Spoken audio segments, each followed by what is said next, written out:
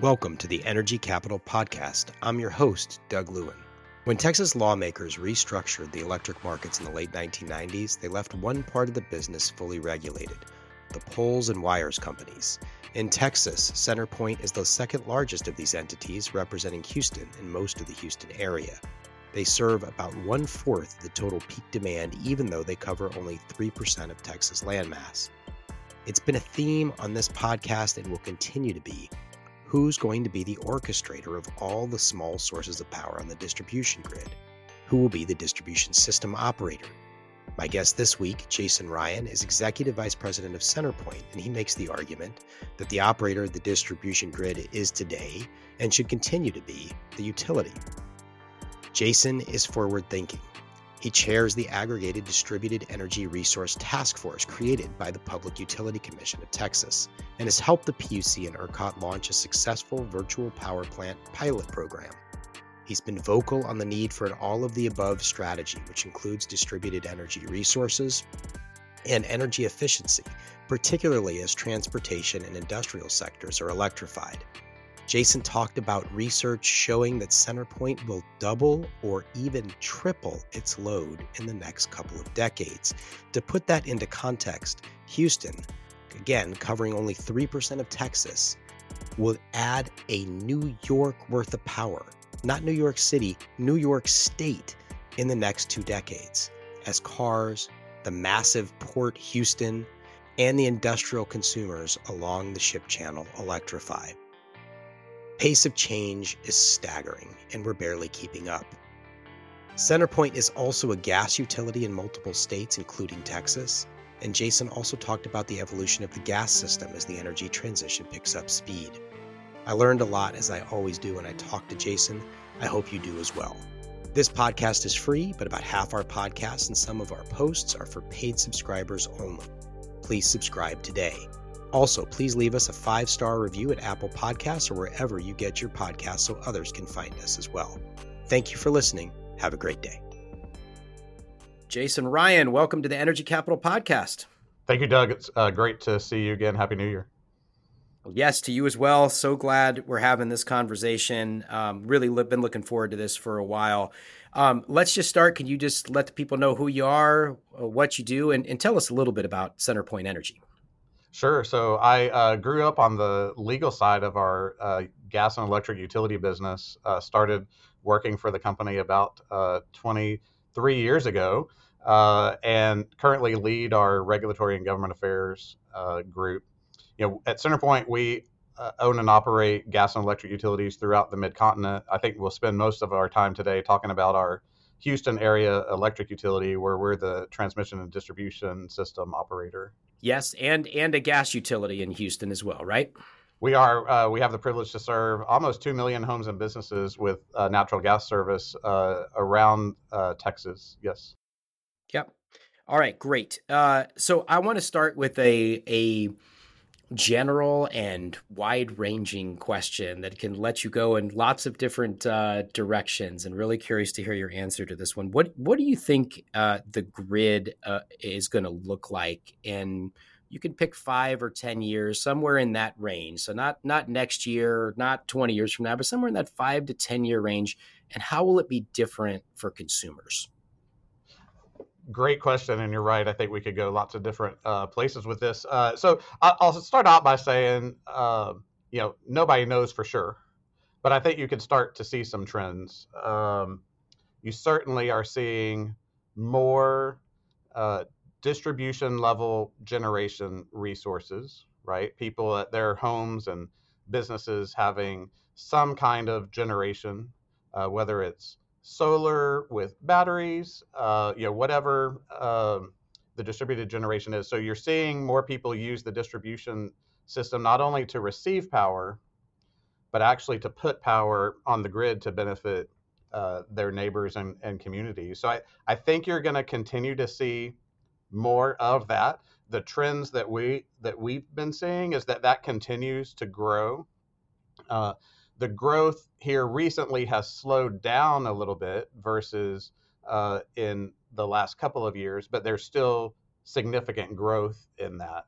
So I don't know that you can tell that there's any trend in the slow of growth, but we have seen that. I also think that customers will continue to use the grid more, right? So usage continuing to increase as things get electrified, especially in the industrial sector, especially around electric vehicles with fleet, right? So not only are we using the distribution grid more for this generation that's distributed literally thousands and thousands of different places along the grid, but we're going to be using the grid even more in terms of our usage.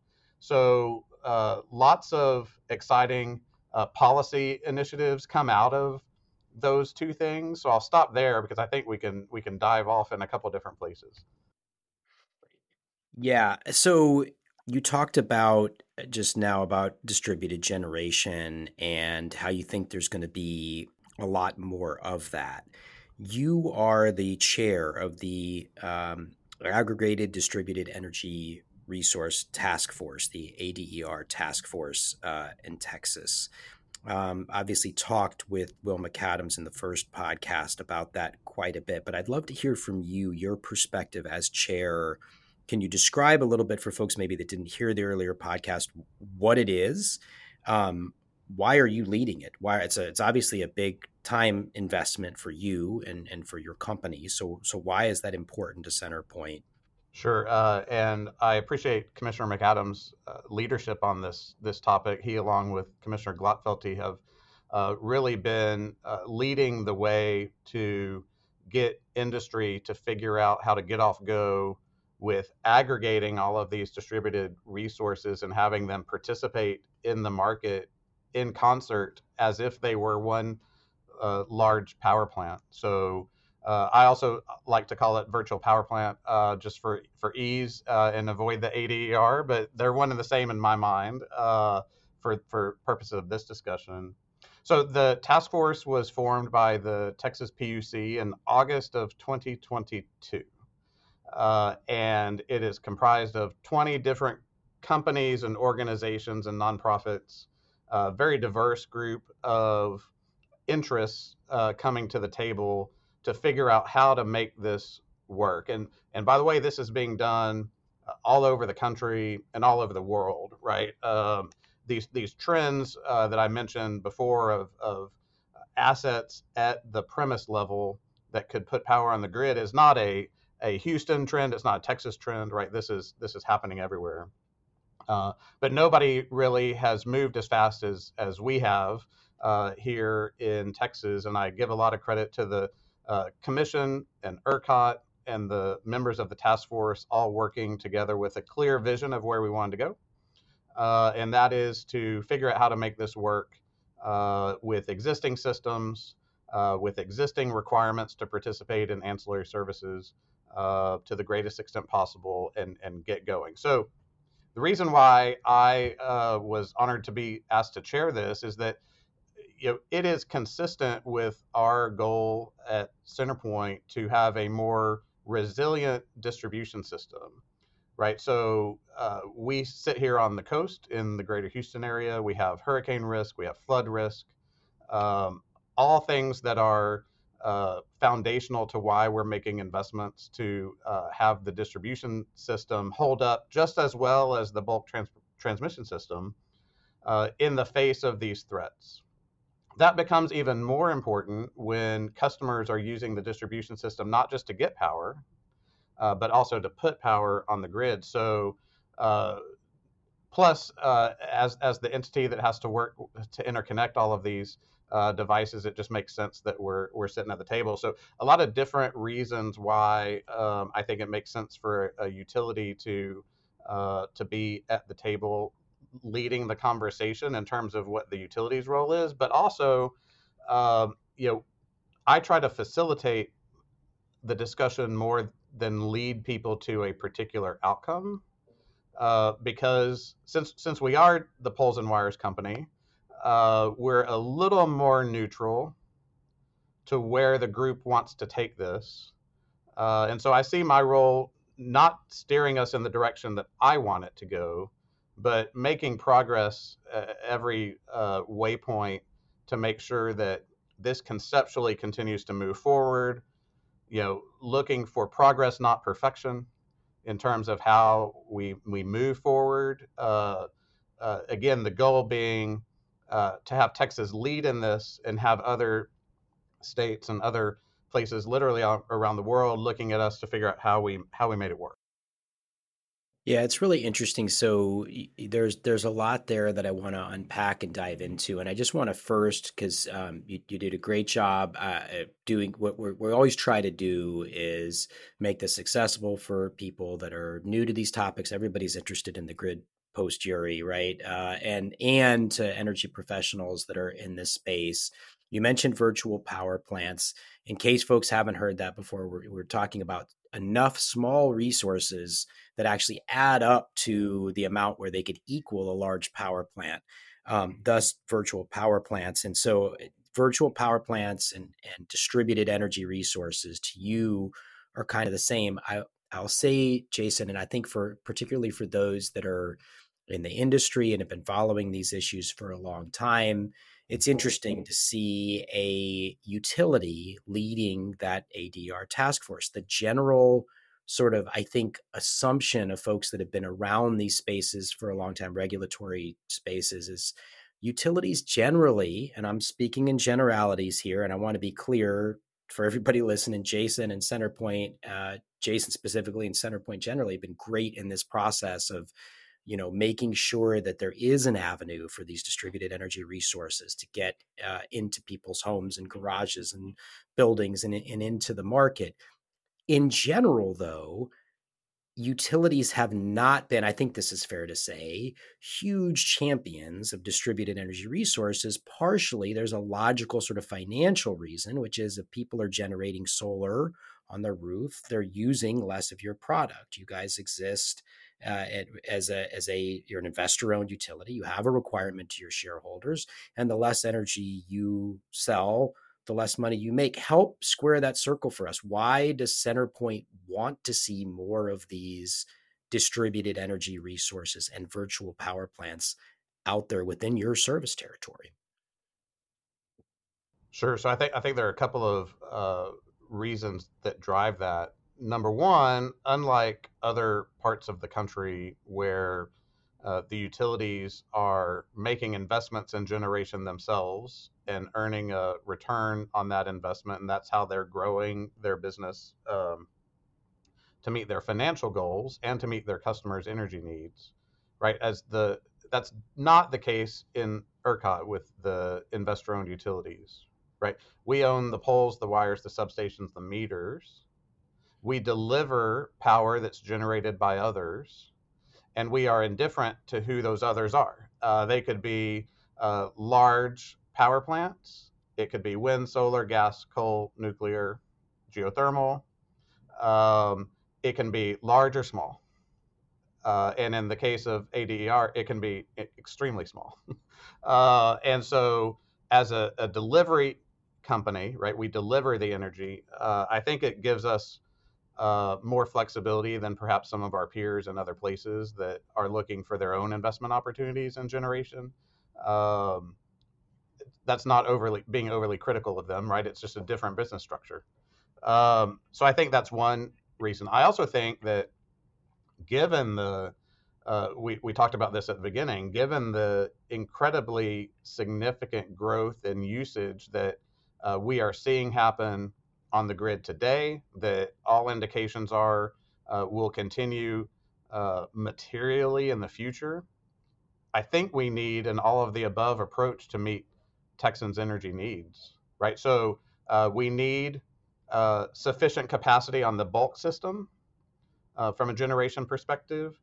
We need generation at the local level. If customers are investing in these in their own equipment that have the ability to put power on the grid when it's needed most, and they're doing that thousands of times over on the distribution grid, we absolutely have to figure out how to make that work in the most efficient and effective way to aggregate it and have it be the equivalent of another large power plant, right?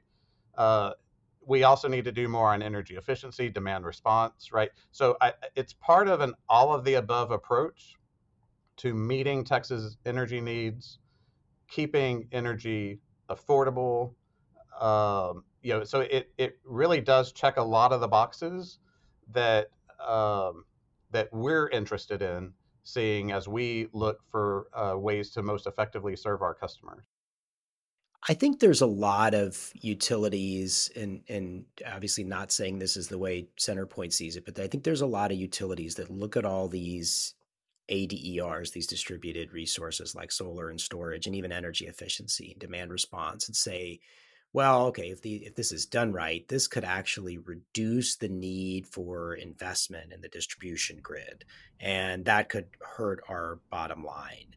Um, but it seems obvious to me you guys don't see it that way. Is that right? I mean, do you think that if do you think that that assumption is correct? That if these are deployed the right way, take for example, any given street ends up with 5, 6, 10 Ford Lightning electric vehicles on it. That's 100 kWh battery. It's gonna more than double the load of each home there. That could take a whole lot more infrastructure, which would be an earnings opportunity for you, but would also cost a lot of money to all of your customers. Or they could be integrated with smart charging software. Maybe not as many upgrades are needed.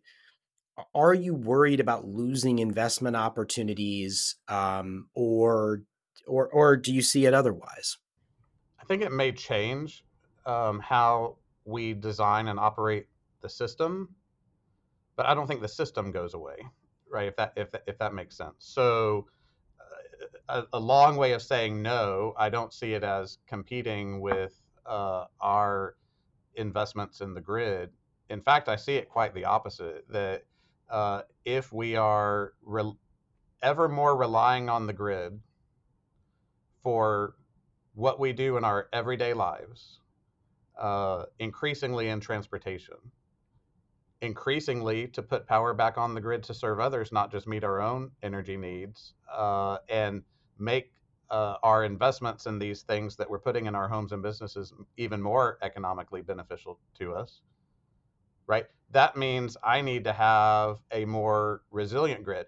I think that, which requires the investment, right? So I think that it may be that if these if the system's being operated in the most efficient way, right, which means not charging your vehicle in the peak of the day, but moving that charge to off peak, maybe it does impact how I invest in the system, but I don't think it overall means we don't need the grid to the same extent as we need it today. We actually need it to perform almost always on, right? Even in extreme events, which is going to drive investment. Yeah, I think that's right. And I think that that's why it makes more sense to view it that way. And I think also, Jason, and I know this is something I've heard you talk about before at conferences, even if, and we're going to come back to energy efficiency in a minute, but even if we get much more energy efficient in the sense that we're reducing, for instance, heating and air conditioning loads, and overall load in some sectors is dropping. It's not only electric vehicles, there's going to be all sorts of other forms of electrification going on as well. Can you talk a little bit about where else you see electrification coming, sort of, and what that means for load growth, particularly in the area you serve in Texas, the Houston area, obviously an industrial center?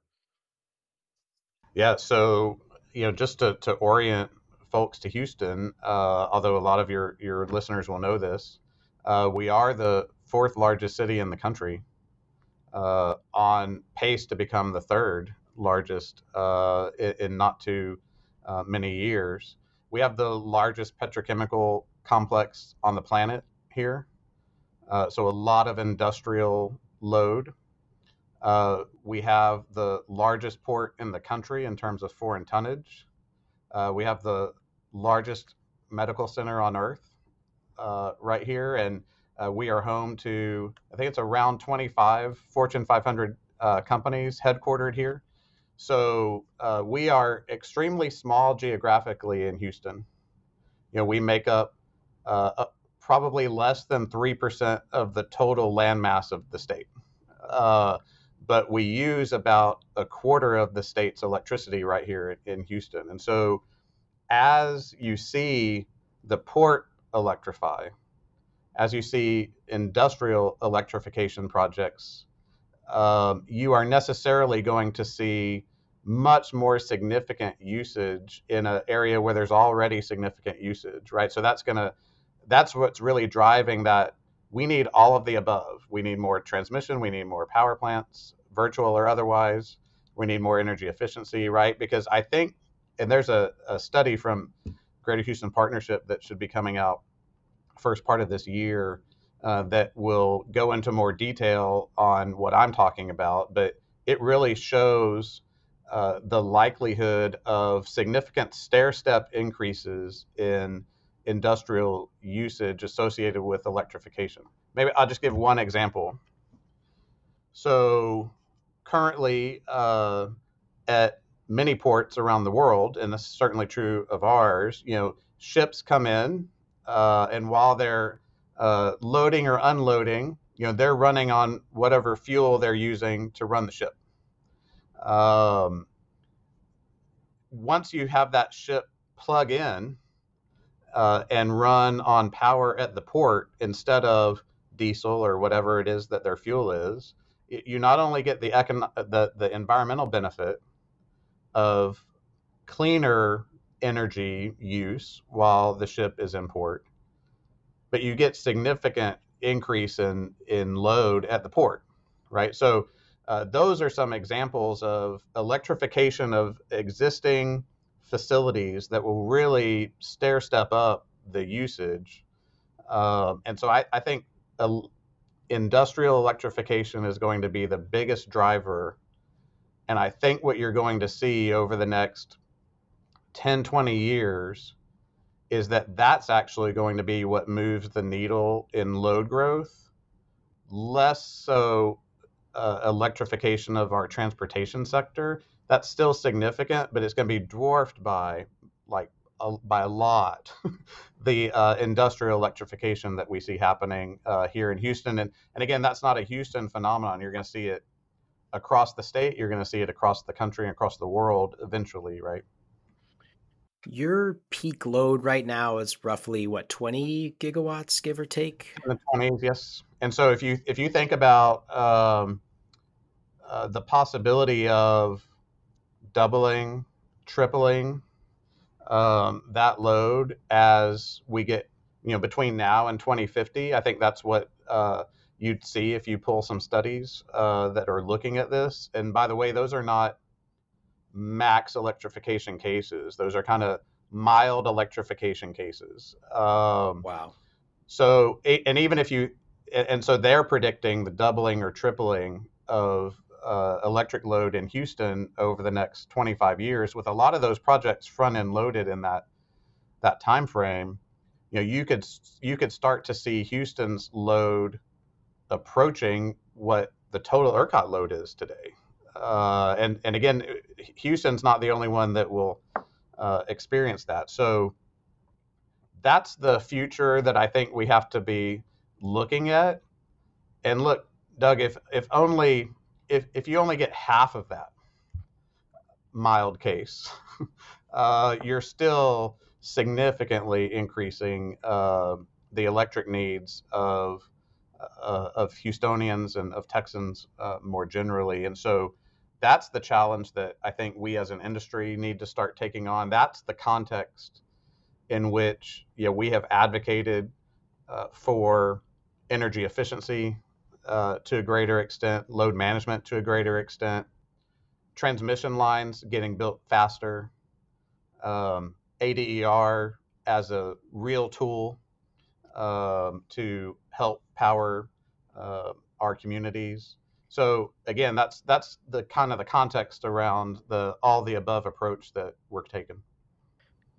Just to put another frame of reference on what that kind of growth would look like in a mild case, the electric demand growth in the Houston area alone would be like adding a New York state worth of power over the next couple Yeah, of decades. That is yeah, just wild. And we're not talking about the growth of the Metroplex, the growth of the Valley, the yeah. growth in Austin, San Antonio, all of these, the growth in the Permian Basin, like all of these places have explosive growth. And we're just talking about Houston and we're talking about adding a New York. So this, I think, leads us to it's going to lead a lot of different places, but it leads me to a couple different places. One, you can have significant growth in energy demand if you're able to effectively manage that peak. You can have significant growth in energy demand and actually not have decreased reliability or decreased environmental performance, or another way to say that be you wouldn't have increased emissions, decreased reliability, increased costs. You can avoid those bad outcomes if you are managing that peak. And then the inverse of that is true of filling that valley. So those times of day, Right. which are most times of day and most times of the year, when there's not supply and demand are not getting close, there's plenty of excess capacity. So that really is what this ADER task force and the virtual power plant and all these things is, to create some kind of a market or a mechanism and have some entities coordinating that you're reducing the peak and filling the valley. Because if your only strategy is to build enough capacity to meet those kinds of peaks, adding a New York just to the Houston area in the next couple of decades, you're always going to struggle to keep up, correct? That's right. And I think that's where, when you take an all of the above approach, you can achieve those kinds of outcomes, right? If all we were going to do was to build to an ever increasing peak, that is one approach. But you've got other tools in your toolbox, and we need to make sure. I feel you need to max out every tool in the toolbox. And as we move forward, if we discover that there are tools that we need to work from a policy perspective, and make sure that we get those tools. This is uh, especially in our business, you can't just build the infrastructure overnight, right? These are long lead time projects, and it's significant infrastructure that needs to be built. It's significant programs on energy efficiency that you have to get customers to participate in, right? So the time to address this problem is now, so that we can continue to see the Texas miracle that we've been experiencing over the years, right? So you mentioned adding a New York in terms of usage. We have been adding to Houston the equivalent of a Corpus Christi every 2 years, just in terms of population growth, or adding a Waco every year, right? However you want to think about it, um, we are adding about 50,000 new meters every single year. And so if you think about what we've been doing then to accommodate that, is we've been essentially building the same kind of grid that you would need to serve Corpus every 2 years. We're building the grid all over again. So, just think about how extensive of a project that is. We've been doing that year after year leading up to this, right? And I think that trend continues, right, in all the forecasts. And on top of that, you've got the industrial electrification. So while it sounds far fetched that you might add something like the state of New York's power consumption, uh, I don't think it's far fetched at all. We've been seeing significant growth just in population. And none of the people that move here bring infrastructure with them. So that means we have to be ready to accommodate it in advance of it happening, right? So just it requires a lot of long-term planning, that in order to keep up with it, so we don't have to tell people we can't let you open your new manufacturing facility. We just can't interconnect you. We can't serve you. That would be a bad outcome, right? No, not an option. Yeah. Yeah. I mean, I guess it is an option. It's a really horrible option. I agree. And it's interesting because I do hear this a lot, right? We got a lot of people moving here. They can bring their own water. They can bring their own roads. They can bring their own power. And sometimes I go, actually, they could bring their own power. We do have solar storage, energy efficiency, but your broader point, of course, is correct because even if they bring their own power, they need to be able to connect to the grid. There are, to your point earlier about the grid's not going anywhere. The distribution grid is going to continue to serve. It would, sure, it's possible for people to do like cord cutting like they do on TV and all that, but we've spent so much on the grid. It is, the National Association of Engineers called it the greatest invention of the 20th century, the Sure. electric grid. Yes. I mean, like, think about that. Above the telephone and the internet and computers, like the electric grid was number one. It would be a shame for people to have to like build enough redundancy to do it all themselves. We need the grid to be robust. So your broader point is well taken. I do want to, and you may want to respond to that, and you can do it in the next answer. But I do want to ask you about energy efficiency. You brought it up a couple times, and it is absolutely critical. And CenterPoint plays an important role. For those that may not know, in the restructuring bill, Senate Bill 7 in 1999, there were established by the legislature goals for the transmission and distribution utilities, of which CenterPoint is one, to reduce energy efficiency. And in fact, the original goal was expressed as a percent of growth of demand, for some of the same reason you're talking about. Is we need all of the above. We're a growing state. We need to meet some of this through energy efficiency. That goal was then increased in 2007 by the legislature. It was then increased again in 2010 by the PUC, and then that was codified in 2011. And then really nothing over the last 12 years as far as sort of a major increase in goals. Is it time to increase those goals? What should be done from your perspective on energy efficiency at this point? Yeah. So I'll cut to the conclusion, and then we can maybe unpack it. I would like to see us investing in energy efficiency based on data that compares it to other things that we could do to meet Texans' energy needs, right? And by saying that, it necessarily means that you're going to depart from the framework that was set up in the 99 Restructuring Act and that's been modified over time. I'm not critical of that framework. We needed a place to start. I think it's good that it's been modified over time to increase the importance of energy efficiency as a tool in our toolbox.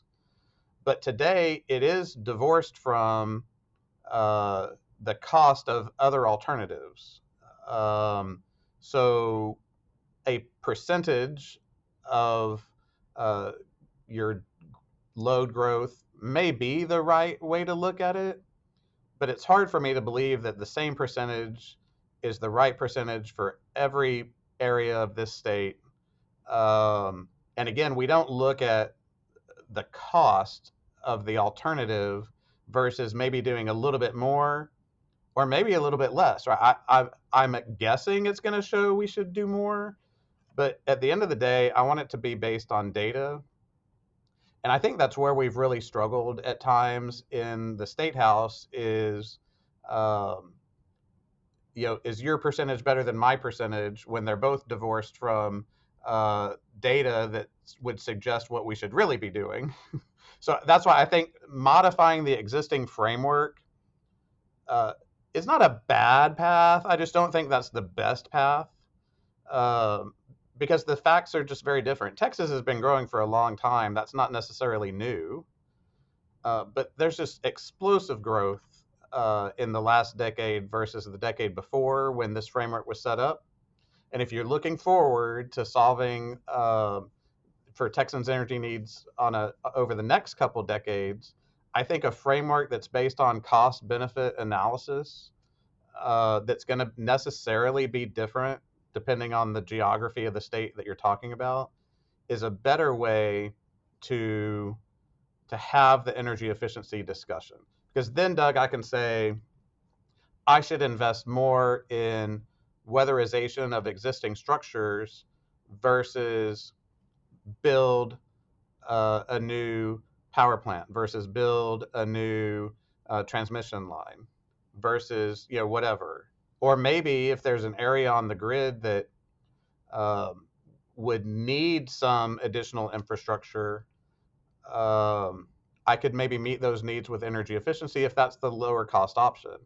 Today, if once I max out at under the current framework, I stop, even if it makes sense to do more, because there are cost caps in today's structure that again are kind of divorced from the benefits of the program. We just stop once you hit that cap, right? That's why I think the framework needs to change so that we make decisions based on data and analysis versus just hitting a threshold that was set and been modified over time. Again, not critical of that structure. It made sense at the time. I just think we need to move away from it. I want to suggest a way forward and then get your reaction to it. So every year, the transmission distribution utilities, CenterPoint, Encore, AP, TNMP, and the investor, the vertically integrated investor owns within Texas as well, El Paso Electric, Excel, et cetera, put in a plan for the year. It goes in on April 1st. I wonder if in the short run, because it does take time to do the kinds of analyses you're talking about, I totally agree they're needed and we should be doing those. 1,000% agree. In fact, the PUC, before they increased the amount back in 2010, they did a potential study. And that was the last potential study, energy efficiency potential study the state of Texas has done. That was in 2008. So LEDs barely existed. You had to pay $25 for an LED back then, right? And we haven't done a potential study since then. Obviously, technology has changed, right? I mean, the iPhone was barely out at that point, much less smart thermostats. So it is definitely time to do that. But that does take time, and we never know when the next major winter storm is going to come. So I wonder if having a strong focus on heating and air conditioning, which are residential heating and air conditioning, small commercial, these are driving the peaks in both the winter and the summer. Insulation, because if you only change out the heating and air conditioning and you don't do anything about insulation, your benefits are not going to be not only not optimized, you may not get much benefit at all because the house is so leaky. And then smart thermostats, so that customers who want to, and it's always voluntary and opt-in, can enroll in programs that are like pre-cooling their homes and getting paid to reduce during peaks with good insulation, with a good HVAC, and with a smart thermostat. They're not sacrificing comfort, but they could be paid. That contributes to the reliability of the system. What I would suggest is we do those things quickly, ramp those things up quickly. There's also some funding going to be available from the Inflation Reduction Act, already available in the form of tax credits, soon to be available in $690 million coming to the state to help people who don't have a tax burden replace their HVAC and get insulation and things like that. So make the utility programs in concert with that funding. Do that in the short run as we're doing these broader potential studies to compare efficiency broadly defined, including electric vehicle charging and demand response and all these things, to do the kind of cost benefit analysis you're talking about. React to that. What I get right, what I get wrong. Is it pragmatic? Is it possible? What are your thoughts? Yeah, and so all good thoughts. And again, I appreciate Commissioner Jackson, who's really held a lot of discussions around energy efficiency and continuing to keep this ball moving forward. I don't think there's a one right answer. However, I'll throw something maybe back at you, and that is, in many other parts of the country, utilities do an integrated resource plan. And again, those are more for integrated utilities that actually have generation in their portfolio. We don't. But what that does is it is data-driven analysis of what should we do to meet the energy needs of our customers of this utility, right? And it stacks up all kinds of generation, but it also stacks up energy efficiency. And it is there to guide you on how much of each of those things you should do to meet the energy needs of your customer base over thousands of future scenarios, right? I think that the if the utilities and ERCOT were to do that kind of analysis and use it to justify how much on energy efficiency they're going to do, how much on all the other things they're going to do, how much new transmission, how much ADER do we really want? What kind of incentives might we place there to meet energy needs? I think that kind of an analysis done by the utilities, I think put the burden back on us to do that analysis, and then look at it at a statewide level, right? Of course, but each utility's area is going to be unique, and that's going to drive different outcomes. And maybe let me just unpack that for a second. Houston, there's not sufficient generation in Houston to power Houston. So on the hottest and coldest days of the year, we have to import almost 70% of the power that Houstonians are consuming because there's not sufficient generation here locally to power Houston. That means we're taking from other parts of the state, right? Building transmission lines, bringing it in. That's necessary. That set of circumstances is going to necessarily impact a data-driven exercise as to how much energy efficiency I should be doing, how much you could justify economically, and that would be different than an analysis of an area of the state where I'm actually taking the power from, right? Maybe they need less there because you can economically justify less because they've got plenty of power. So that's just maybe one example of why I think each utility, taking into account the unique nature of the area that they're privileged to serve, should do that analysis, and it should be subject to all kinds of scrutiny and participation by other interests. But that's a good starting point. And that's maybe explaining it that way helps to understand why I think the current framework of just giving us all a percentage in statute to hit, it's a one size fits all when we're not all one size. And so I think putting the burden on the utilities to bring forward the analysis maybe makes some sense.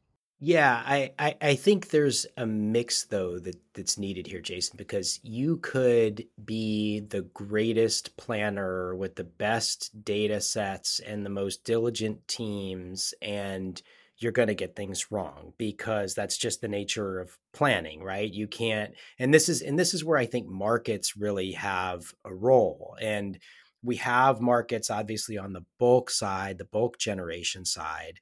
But this is where I think it could get really interesting to have markets on the distribution side where you can actually see what those prices are instead of having a planning team. And I'm not saying the planning shouldn't happen. It should, and people should take their best guess at it, particularly right now when we don't have the markets, right? We're going to do the best we can. And I appreciate what you're saying. And I think distribution resource planning makes so much sense in so many different ways.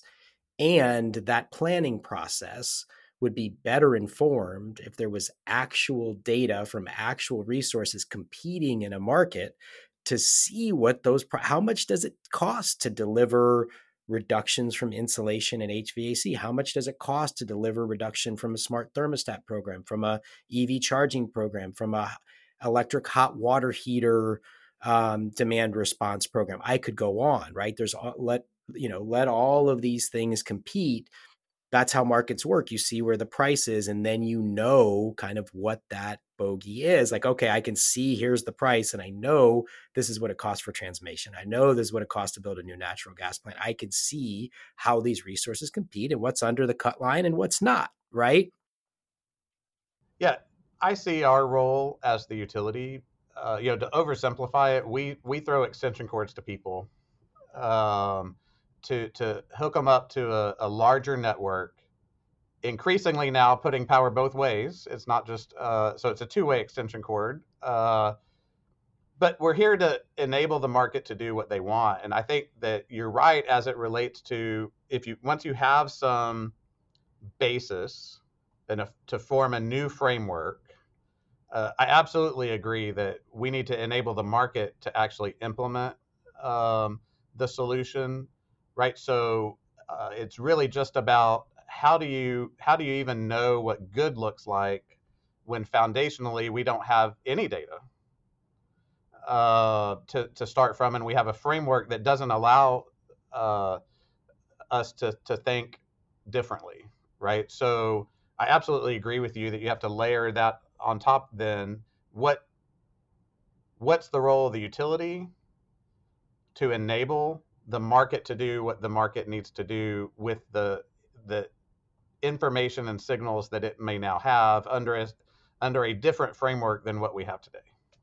And that's where I wonder about this distribution system operator model. And I'm agnostic on this. I'm not sure who the right entity this is. I like to ask this on just about every podcast. I hope the listeners don't get tired of it, but I think it is one of the most dynamic areas in the whole the electric grid, which is incredibly dynamic. So I say that fully aware of that's actually a high bar. There's a lot going on in the grid right now.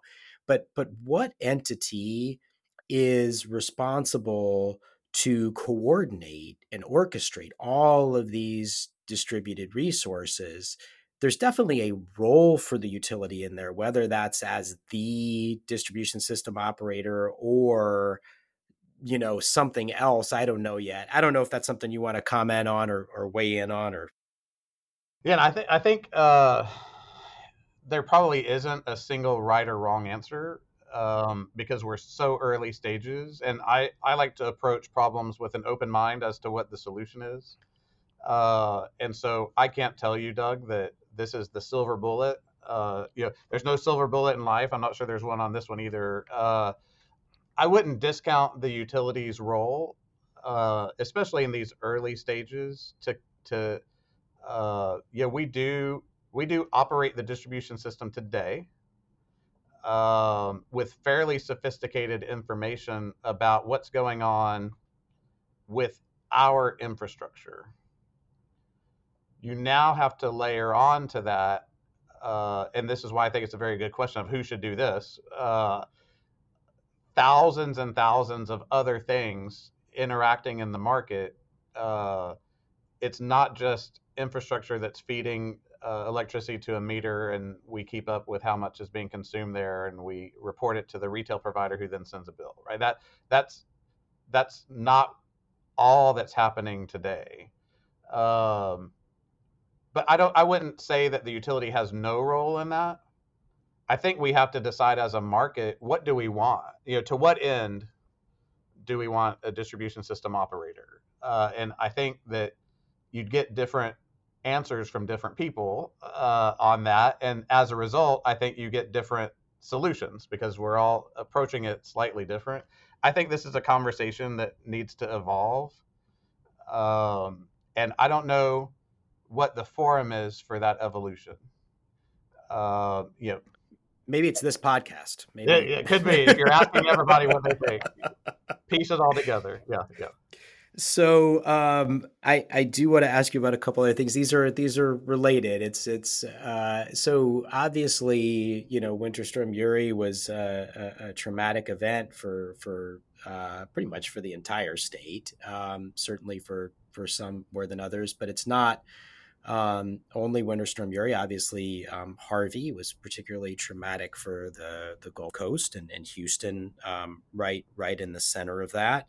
Can you talk about where you think resiliency has improved, whether in a Harvey or Uri context specifically, or if you want to speak more generally, open to however you want to address this? Where have things improved, and what do you see as kind of the next wave where things could get better, where we are making improvements, but we need to focus and make more improvements?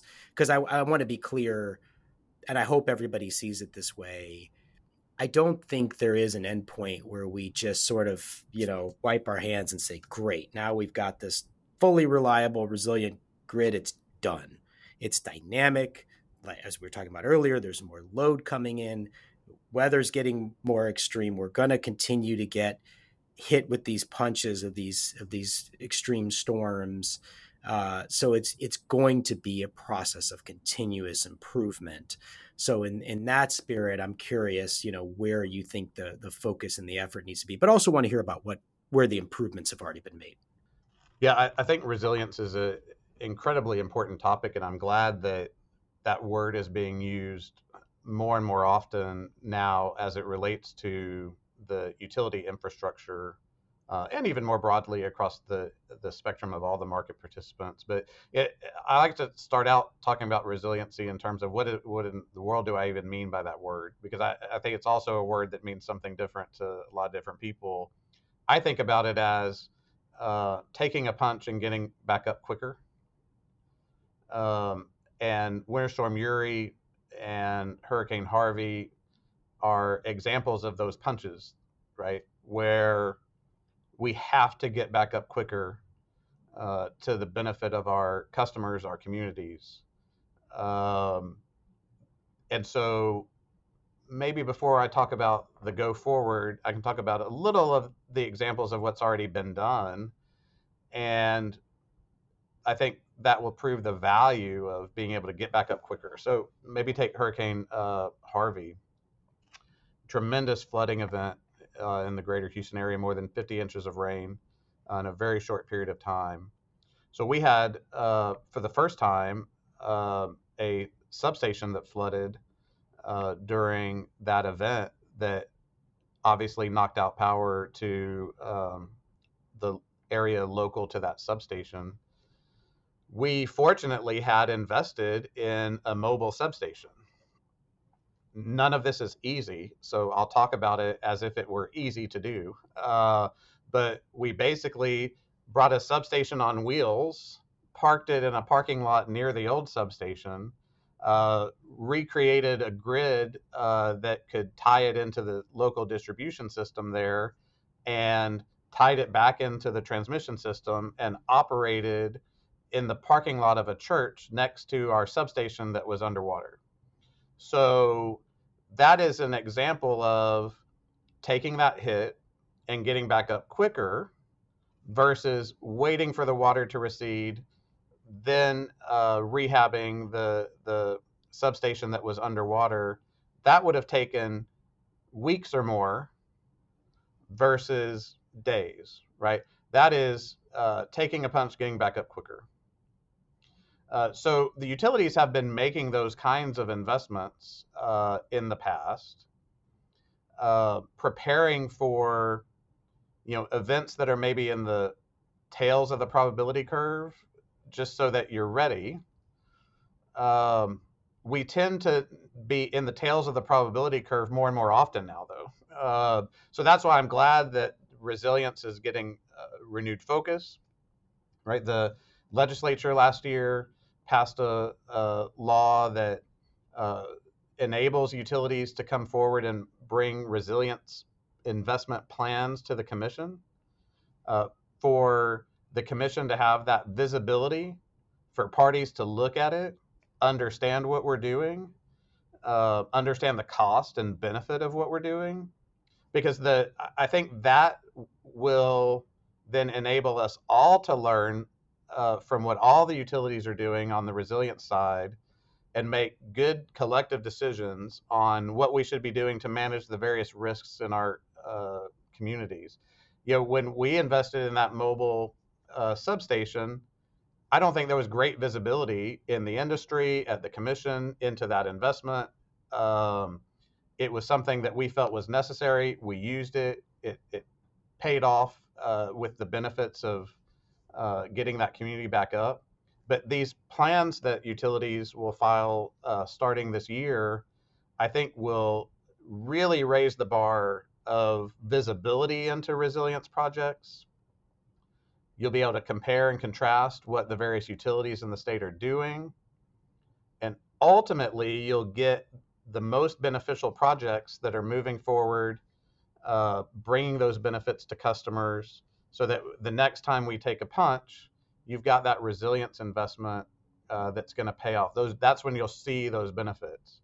The good thing is that many projects that bring you better resilience also bring you better reliability, even on blue sky days.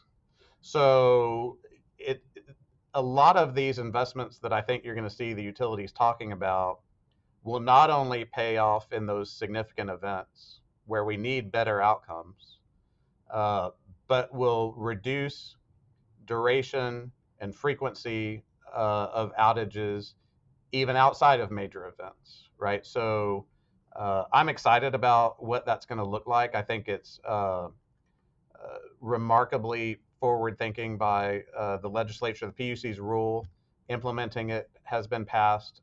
They did that in a very short period of time. I think it all underscores the need for us to get going with more resilient outcomes for Texans after these major events. Yeah, makes a lot of sense. Um, so I want to ask you just a couple more questions before we end.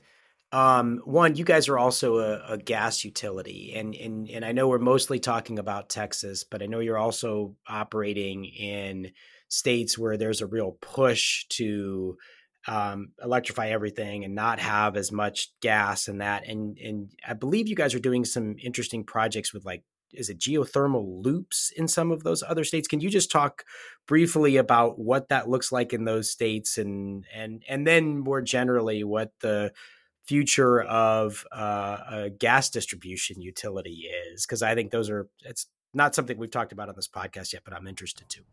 Sure. So I appreciate that question. At CenterPoint, we are one of the largest natural gas utilities in the country, especially by miles of pipe in the ground that we operate to serve our customers every day. And we are the second largest gas utility in Texas. We're the largest gas utility in the state of Minnesota, which is where we've got the proposal that you mentioned on geothermal.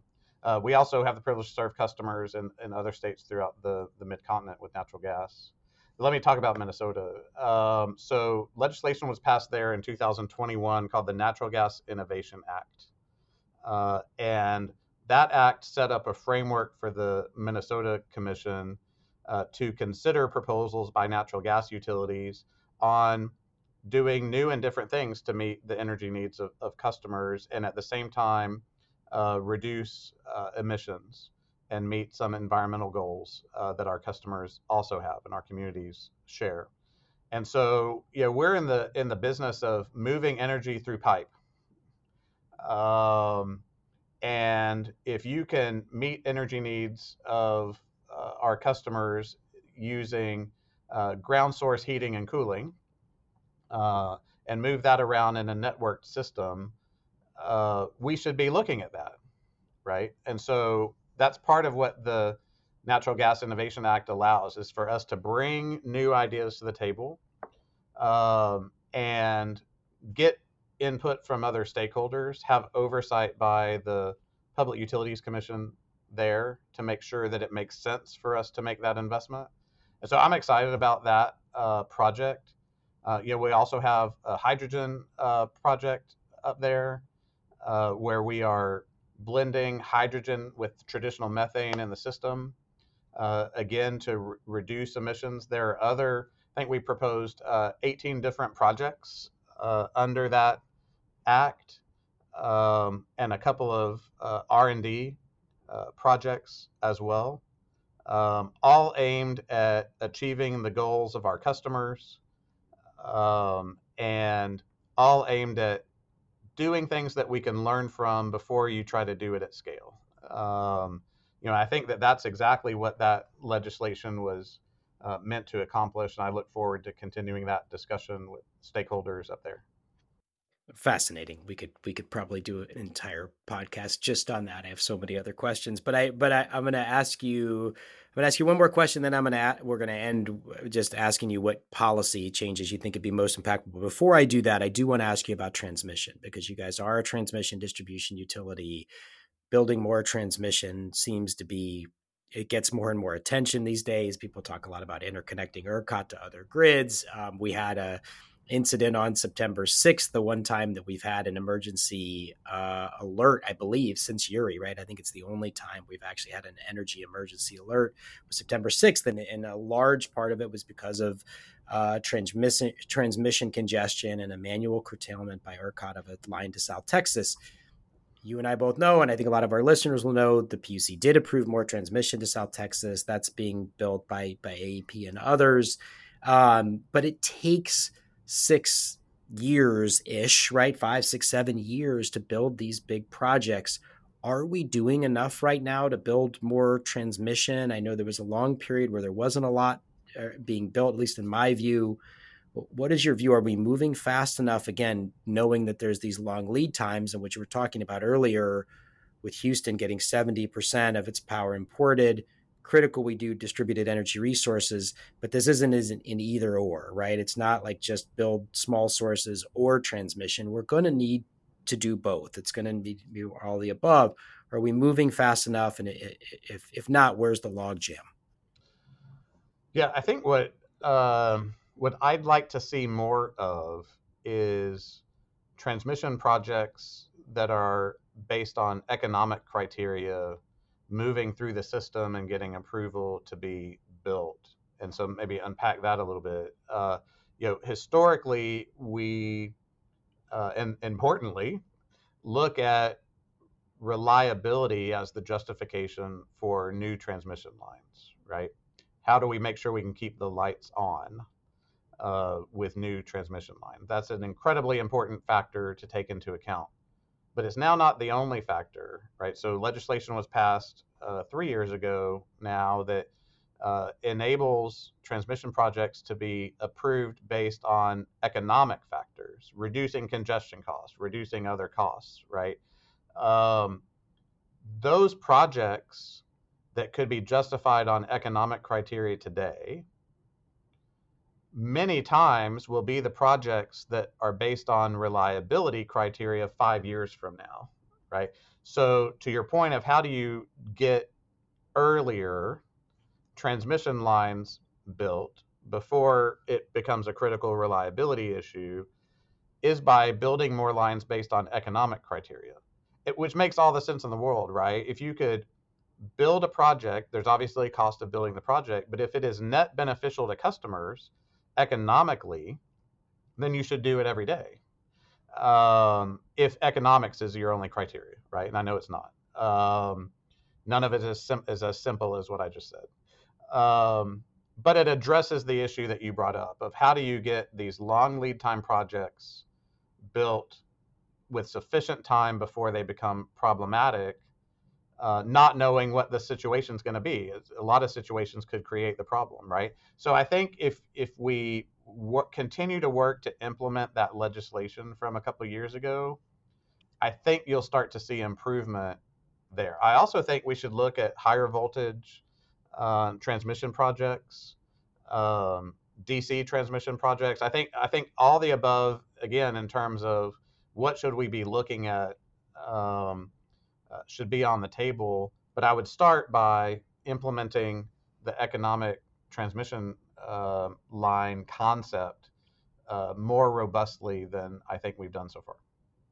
Yeah, I'm paraphrasing here, but when they were considering the South Texas line, I believe Commissioner Cobo said something along the lines of today's economic uh, sort of problem, or the line that is, it becomes tomorrow's reliability problem, right? It's if you don't move forward on the economic basis and you wait till it's a reliability problem, it will become a reliability problem, and then you have to take 6 years to build it. So I mangled her quote. I'll put it in the show notes. She said it far better than I did. But the basic point is, if you don't move forward with those economic lines, you're setting yourselves up for reliability problems. That's right. That's not going to always be universally true, but I think there's a lot of truth in that in the vast majority of cases, right? That you can address the reliability problem a lot sooner than when the problem is staring right at you and you have just enough time to build the transmission line to solve it, right? We should get out of the mode of operating that way when there are other options within the regulatory framework for us to use. We just have to shift there, and it takes time, right? Yeah. But it's time to make that a priority. Yeah. And am I not mistaken that for that economic calculation, you have to be able to show that the total cost of the project, which could be amortized over 30 or 50 years, has to pay back within a like a 6-year period? Yeah, I think there are different ways that you could look at it, but conceptually, you're correct, right? That there are sufficient benefits to justify the project versus the cost of that project. And so you look at it from a customer cost perspective over a relatively short period of time, and does it make sense to go ahead and do that now versus waiting for a critical reliability issue to be identified and then building perhaps that same line much later on a just in time basis, which again, you could do it that way. Um, but if you've got a better way to do it, we should continue to transition to doing it that better way and bringing those economic benefits to customers today and avoiding that critical reliability issue that could come up some years from now. Yeah. Right?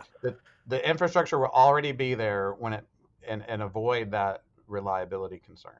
Yeah, because just in time works great for consumer goods. It doesn't work great for big construction projects that have all sorts of difficult barriers and regulatory proceedings and that have to happen. Right. And just, yeah, the construction, the supply chains, all of that have to be managed. It's not a just in time. Right. And it gets back to we kind of end where we began in terms of the importance of this, because as I mentioned at the beginning of our discussion, the tremendous amount of electrification in the industrial sector in an area that already imports a significant amount of power to serve our customers, getting in front of those transmission needs in advance of those significant stair steps up in usage, uh, you know, it all kind of works together. So building it from an economic criteria today so that you're ready for those stair step increases in demand that we're going to see over the next couple of decades is incredibly important. That's exactly the type of long-term planning discussion that I think we need to continue to be having to serve our customers most effectively. Completely agree. Last question, Jason. What are you can pick one or two or three, whatever number you want, most important policies that you think could make the biggest difference to increase reliability, lower costs, and lower pollution? Yeah, so maybe I'll take that answer a slightly different place than where we've gone today, and maybe we can have another discussion. But I think that how utilities fund the projects that they're investing on behalf of their customers is an increasingly important topic that I look forward to continuing to have. And so, what I mean by that is this: with the significant amount of investment that we're making, um, we have to go borrow money from a bank or go exchange a share of our stock with a shareholder in exchange for money, right? Those are two primary sources of how we get funding to invest in this business. Um, you know, the and the investment is more than the cash that is coming in the door from the business itself, right? So I'll make up numbers, but the order of magnitude is generally right. So assume you have a utility that clears $500 million a year after expenses, but is investing $2 billion a year in infrastructure in a growing environment, right? That leaves a billion. Even if you take everything that you cleared after your expenses and reinvest it, you still have $1.5 billion that you need to invest this year. And that's why you either have to go to a bank or go to a shareholder to get that money. The business isn't generating enough money to fund the capital requirements. You want to make sure that the utility is able to access those dollars in the most affordable way, because the cost of those dollars is going to be passed on to consumers, right? So if the utility is um, not able to access the lowest cost debt, for whatever reason, right, we need to be looking at those reasons and see if we can eliminate those reasons on why the debt might cost more. So I don't want to get too nerdy right here at the end and introduce completely different topics, but at a high level, it's going to be increasingly important, because if a utility is paying even a slightly higher debt cost than what it could otherwise get with a small tweak somewhere else, with these large cost, long-term projects, that is long-term bad for customers. So I think we need to have that discussion on a go-forward basis as we continue to increase the amount that utilities are investing in the system. It may be 20 years ago when that fictional utility that I mentioned maybe was spending a couple $100 million a year on projects. Maybe it was not as important to address than when it's spending billions of dollars a year on projects. And I think that trend is where we've seen, right? We've gone from utilities making significant but affordable investments to now requiring a lot more from our utilities from an investment perspective. And as you do more resilience projects, it's going to continue to increase. As load increases, that's going to continue to increase. I just think we need to address that affordability of capital costs for our Texas utilities. And how does that get addressed from a policy point of view? So in many ways, it relates to the assumed cost of capital that's put in a utility's rates, right? So the capital structure component of a rate case is where that occurs. And you guys have CenterPoint does have a rate case this year. That's right. So is this the kind of thing that could be addressed in this rate case, or are you talking about like future rate cases? No, I think rate cases are exactly the right forum to have this discussion.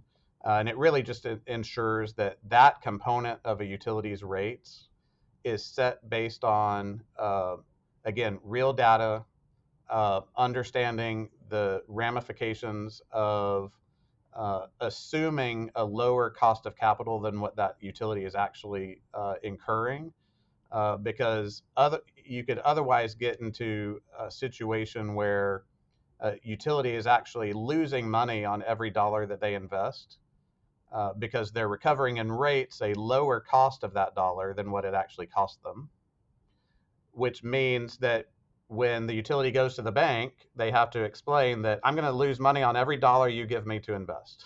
Not a great conversation with a banker. And the bank may say, well, then I'm going to charge you higher interest as a result, right? Which is not crazy. Versus a utility that can say, I recover, I'm not going to lose money on every dollar that you give me to invest, right? That's a different conversation. That would be a different conversation in our own personal lives too, right? If you go to the bank and you're asking to loan money and you know you're going to lose money, but hopefully the business more generally will make it up, you're a more risky customer to loan money to, right? Than somebody that doesn't have to explain that. And so anyway, that's an incredibly important policy discussion so that we can hit that affordability mark that you mentioned in the question. Excellent. All right. Well, as usual, I always have more questions and want to dive deeper, but we have gone long enough for today. I'll have to have you back in the future. But Jason, thanks so much for taking time to be on the Energy Capital podcast. Appreciate it. Thanks, Doug. It's always a pleasure to talk to you. Thank you for listening to the Energy Capital podcast. I hope you enjoyed the episode. If you did, please like, rate, and review wherever you listen to your podcasts. Until next time, have a great day.